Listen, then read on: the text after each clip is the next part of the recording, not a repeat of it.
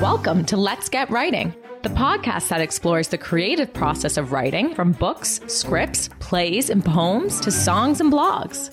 This series focuses on authors, publishers, and artists. Catherine's guests share their process of writing in all its forms. Listen along to discover the personal journeys behind their work.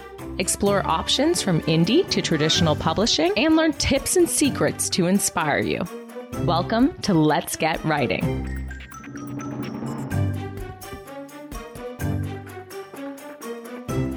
Welcome to Let's Get Writing. I'm Catherine Rousseau. Through this series, we're wanting to give you a look at what it's like to be an author. Perhaps you're someone out there who's aspiring to be an author and would like to know more. And we've been speaking with authors, but today we're going to go behind the scenes somewhat and speak with a publisher. So joining me on the set is Gary Cranford. Hi. Welcome, Gary. Thank you very much. And Gary, you're from Flanker Press, based in St. John's. Yeah, right. We recently moved to Paradise, so we're probably the first publisher in the world to enter Paradise. And being the challenging business that it is, it's nice to be in Paradise. Yeah, absolutely. Yeah. Absolutely. Gary, how about telling us, I mean, as a publisher in Newfoundland, it surely wasn't a common profession to go into. How did you get into this line of work? It's interesting. Growing up in Central in Buckens, I thought maybe I'd become a newspaper publisher, but I went into the earth sciences. What I had done, I had written a community history about my output routes, along with another gentleman, Ray Hillier, and that was published. Mm-hmm. The publisher didn't go into a second printing, but it did very well. That was in 1984. Mm-hmm. So at some point, government announced it was going to sell the famous schooner Norma Gladys, and I said, okay, I think I'll do some research. So I wrote a fairly lengthy manuscript, interviewed 30 people, offered it to 3 local publishers. 8 months later, no contract. One hadn't read it, one had read half of it. I said, if I can scrape a few dollars together, I'll self-publish. And that's how it started. And that first printing sold out. I learned a little bit about the business. And then a number of years later, the provincial government, who I was working for at the time, writing, publishing part-time, decided to offer incentive packages to people who wanted to go, and that essentially gave me a 2-year salary or income bridge, and I figured in that time I could develop enough books to sustain me beyond that. So I hired my son, first salaried employee, mm-hmm. and it kept growing from there. So our living room was our office, and our dining room was our warehouse. Amazing how many businesses start that way. Quite a few, mm-hmm. Especially in writing and publishing. It's not a course you can get. You can go to Simon Fraser out in BC and a few places, some colleges, and do courses in publishing. But most people learn within the companies they either start mm-hmm. As a self-publisher or within a company they worked for, right. and learn the business. So Gary, now at this point, Flanker Press would have its own building and so many. How many employees are there? Yeah, well, including family, there are 8 full-time employees. We sometimes, in the busy seasons, fall, we'll have part-time, but then we also employ freelance graphic designers, editors, and so on. Especially all of our covers are done. Inside pages, generally we can lay them out. We have people on staff, mm-hmm. my son, Jerry. And and go from there. But yeah, we're very pleased with where we are now. Professional looking offices,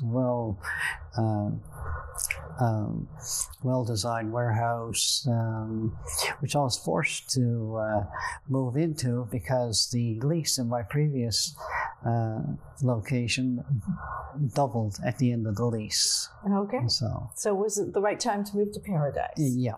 Absolutely. Yeah, it was a forced decision, but a good one in the end. Yeah. Yeah. Now, Gary, you have quite a few books out. I mean, we do see them everywhere these days. How many books a year would a publisher like you publish?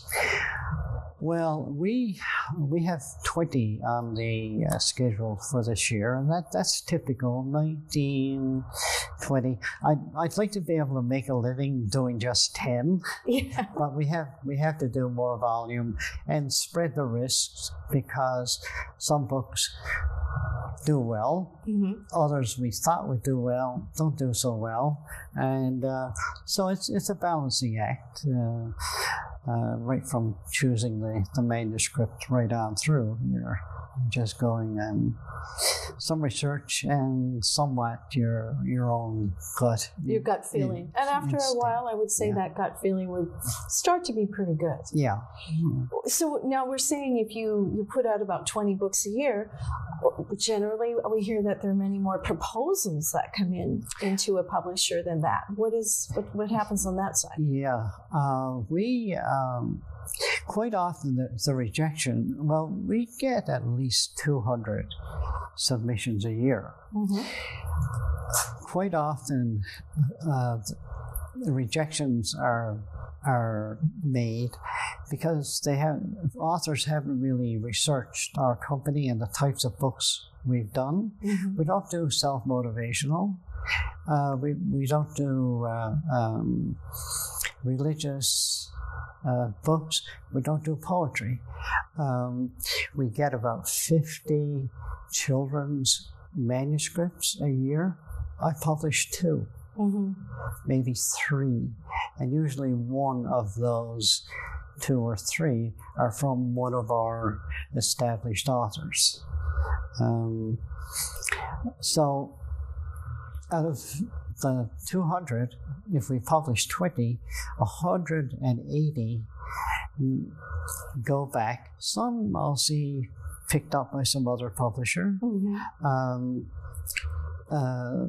But we know within that 180 that there are some that are quite good, but we just can't do them all. And I think that's the challenge to writers, is to actually make that move from the book on their computer to actually finding a fit with a publisher. And it's a considerable task when you're attempting to do it. Yeah.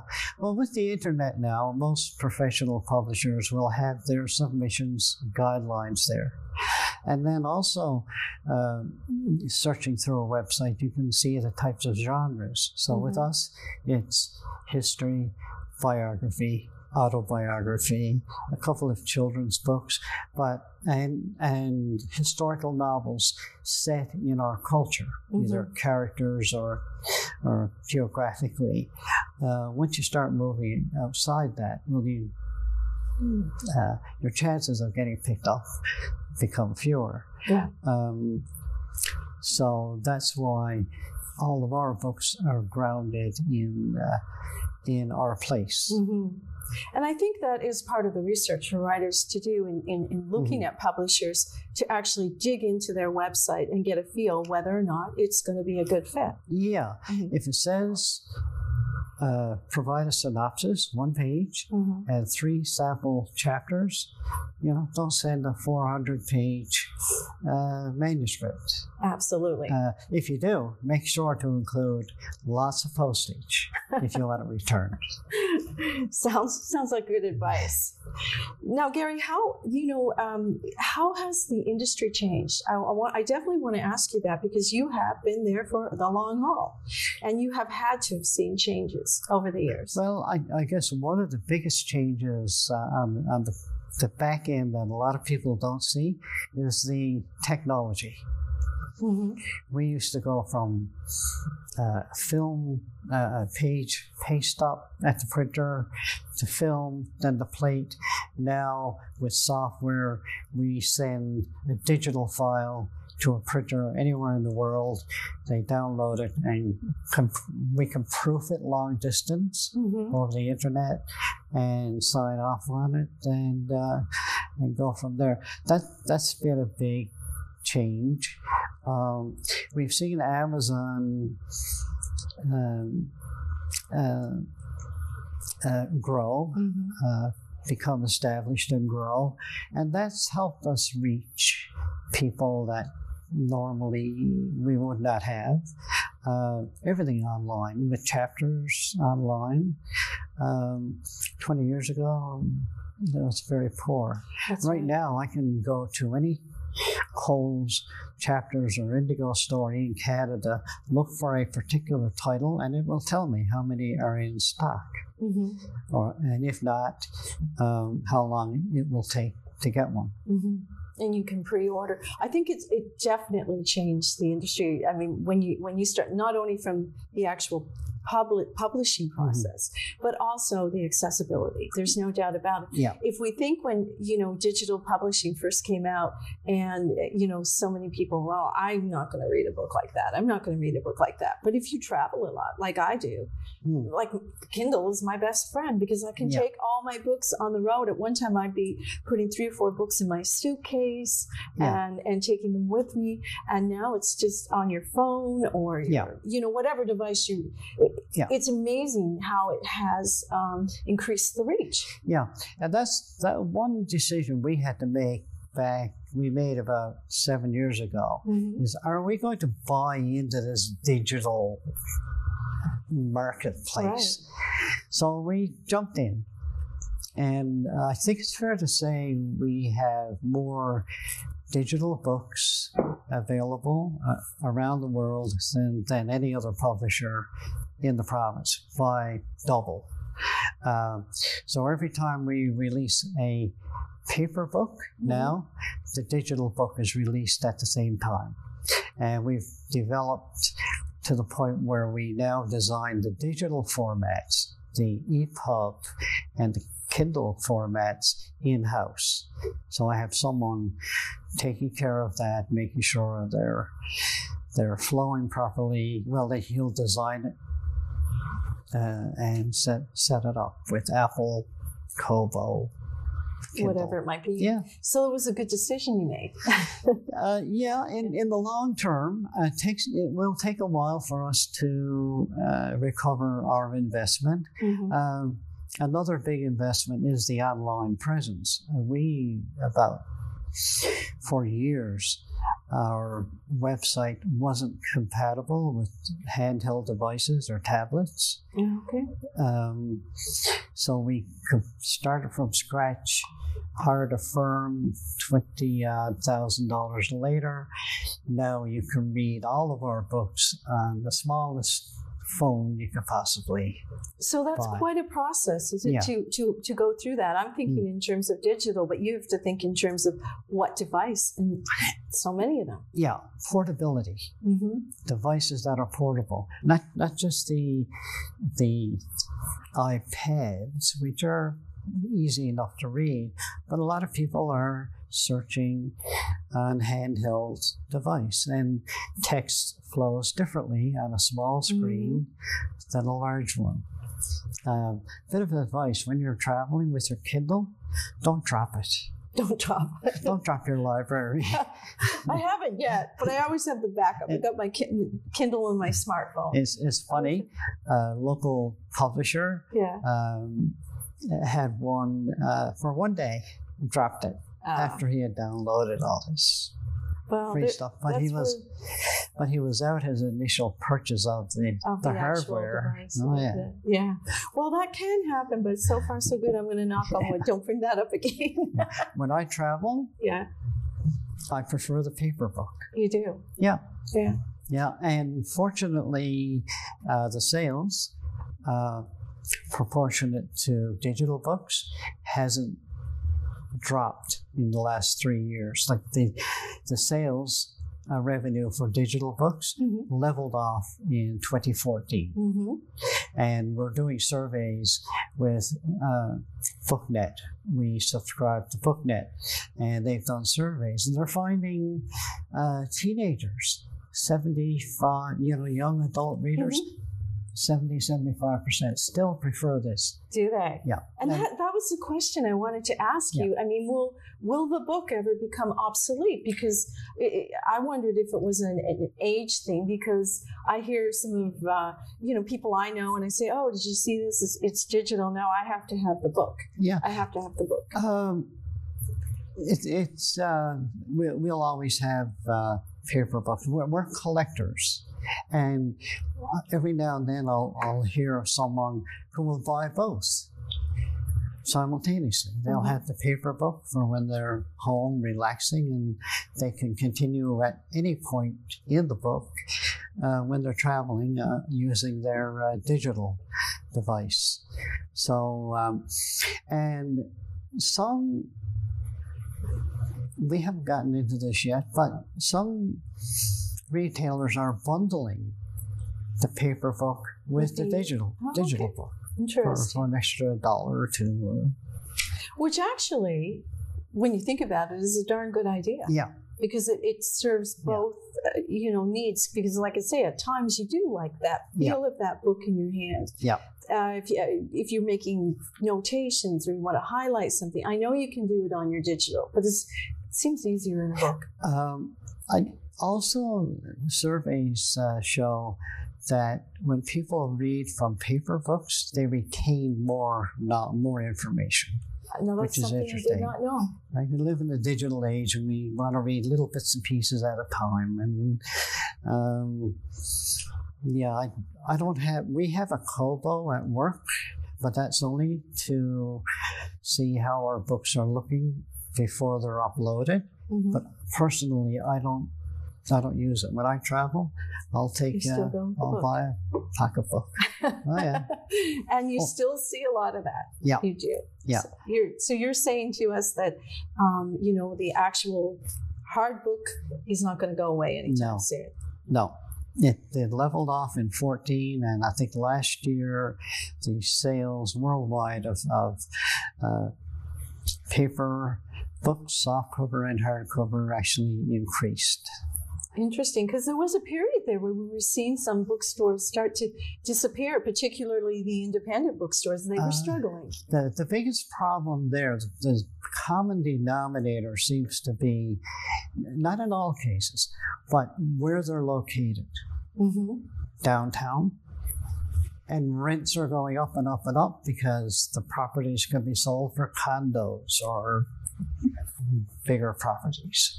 And that's really what's hurt a lot of bookstores. Leasing, insurance, that's fixed cost of doing business. Yeah, and truly, when you think as well, given where we live, people have to go downtown and find parking at certain times of the year. You might just go to the mall or go to the big bookstores, and it has had to have been challenging to the independent booksellers. Yes, aside from, as you say, the malls and the big box stores, there's that competition. But then on the other end, you're getting squeezed by your landlord. Yeah. Right. So the combination of everything. Yeah. I think it's taken a tremendous amount of ingenuity with some bookstores to continue. I notice a lot of your books are, in places such as Irving's and places where maybe tourists might go. And you've been a little bit inventive in your marketing. We've been very proactive that way. The display racks you see, I had them custom designed them and had them built so that they took up very little space, yet all of the books can be well displayed. And wherever, and Irving has been wonderful to deal with, I must say. Couche-Tard now. We send them all the digital information on the books, barcoding, and so you go to Goobies, take one of our books to the cashier and it'll scan at the price it's supposed to. There you go. And so, yeah, we've been very proactive. My wife and I, Margot, we have this warehouse on wheels. Mm-hmm. I can walk up and down the middle aisle, and I've got stacks of books on either side, and give that personal service. When I leave here, Mm-hmm. I'm going to go to a potential new account. There you go. So it is a lot of on the role of the publisher. You're still doing promotion of the books. This is what I wanted to talk a little bit about. When somebody goes to a publisher, they're accepted as an author. What are your expectations of the author? Well, we want them to be outgoing, not be scared of doing a radio interview or television interview, or be interviewed by newspaper media, that type of thing. Also, if they're at a very minimum. We just have a situation with a new book. An author became very, very ill while his book was being printed. Mm-hmm. But in the last week, he's recovering. But in the last week, he's been very, very active on Facebook, posting and sharing his book on Facebook. And what we do, we've been developing Facebook pages or profiles, whatever they are, for our authors and coaching them. If they don't have a Facebook account, coaching them how to maintain it and update it and that sort of thing. So the more savvy an author can be on social media coming in, all the better. Now, all the better.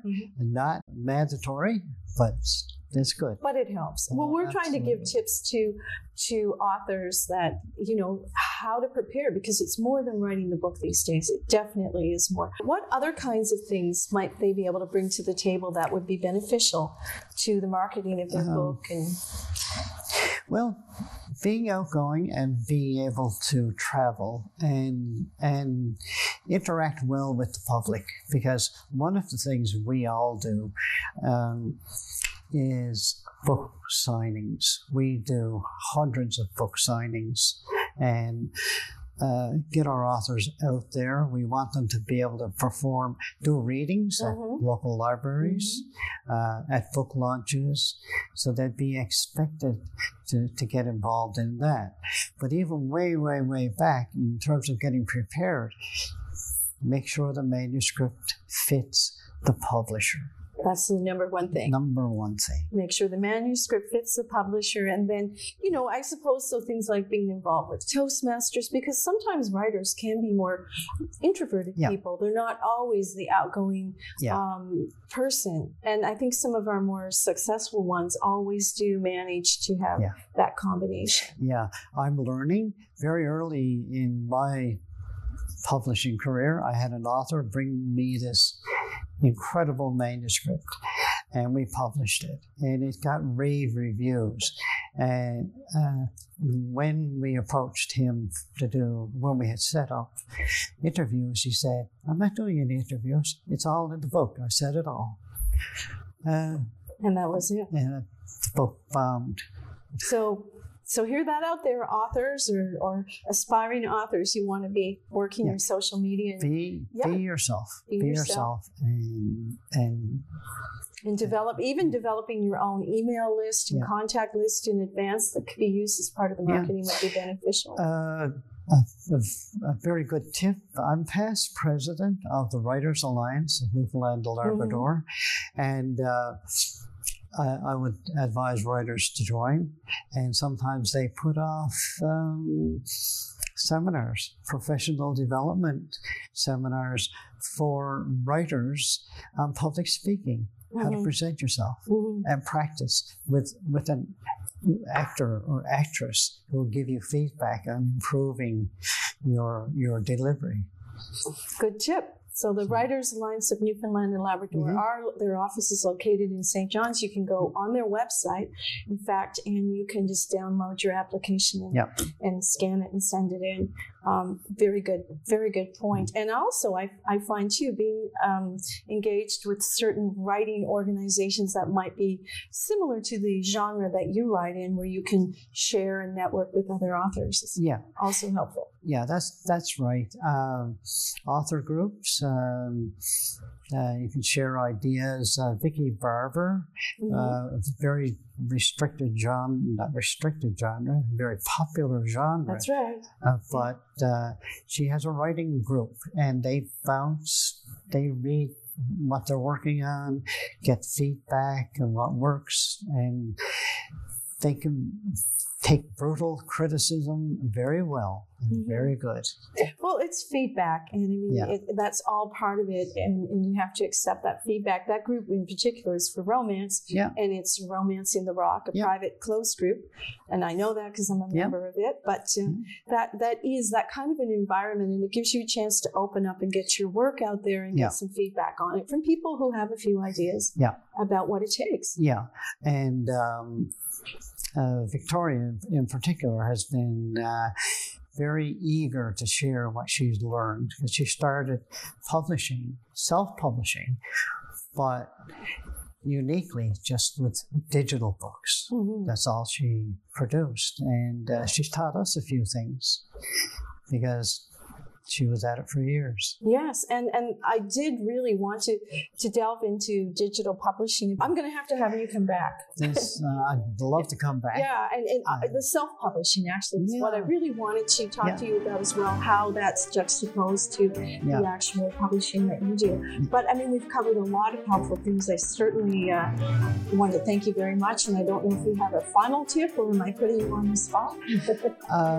No, thanks for having me here. I grew up in Central when we had Grand Falls and we had Windsor. Oh, there you go. And now we have one. Well, since you're a native son, we'll be especially nice to you, and we're going to have to do more with you. Well, thank you. Great. Thank you so much. Bye now. Thanks so much for listening. We'd love to hear from you, so please let us know what you thought of this episode and share your ideas for future guests or topics. You can email us at letsgetwriting@katherinetaylor.ca. Don't forget to subscribe and even leave a review. If you love this episode, share it with a friend. Until next time, believe in yourself and let's get writing.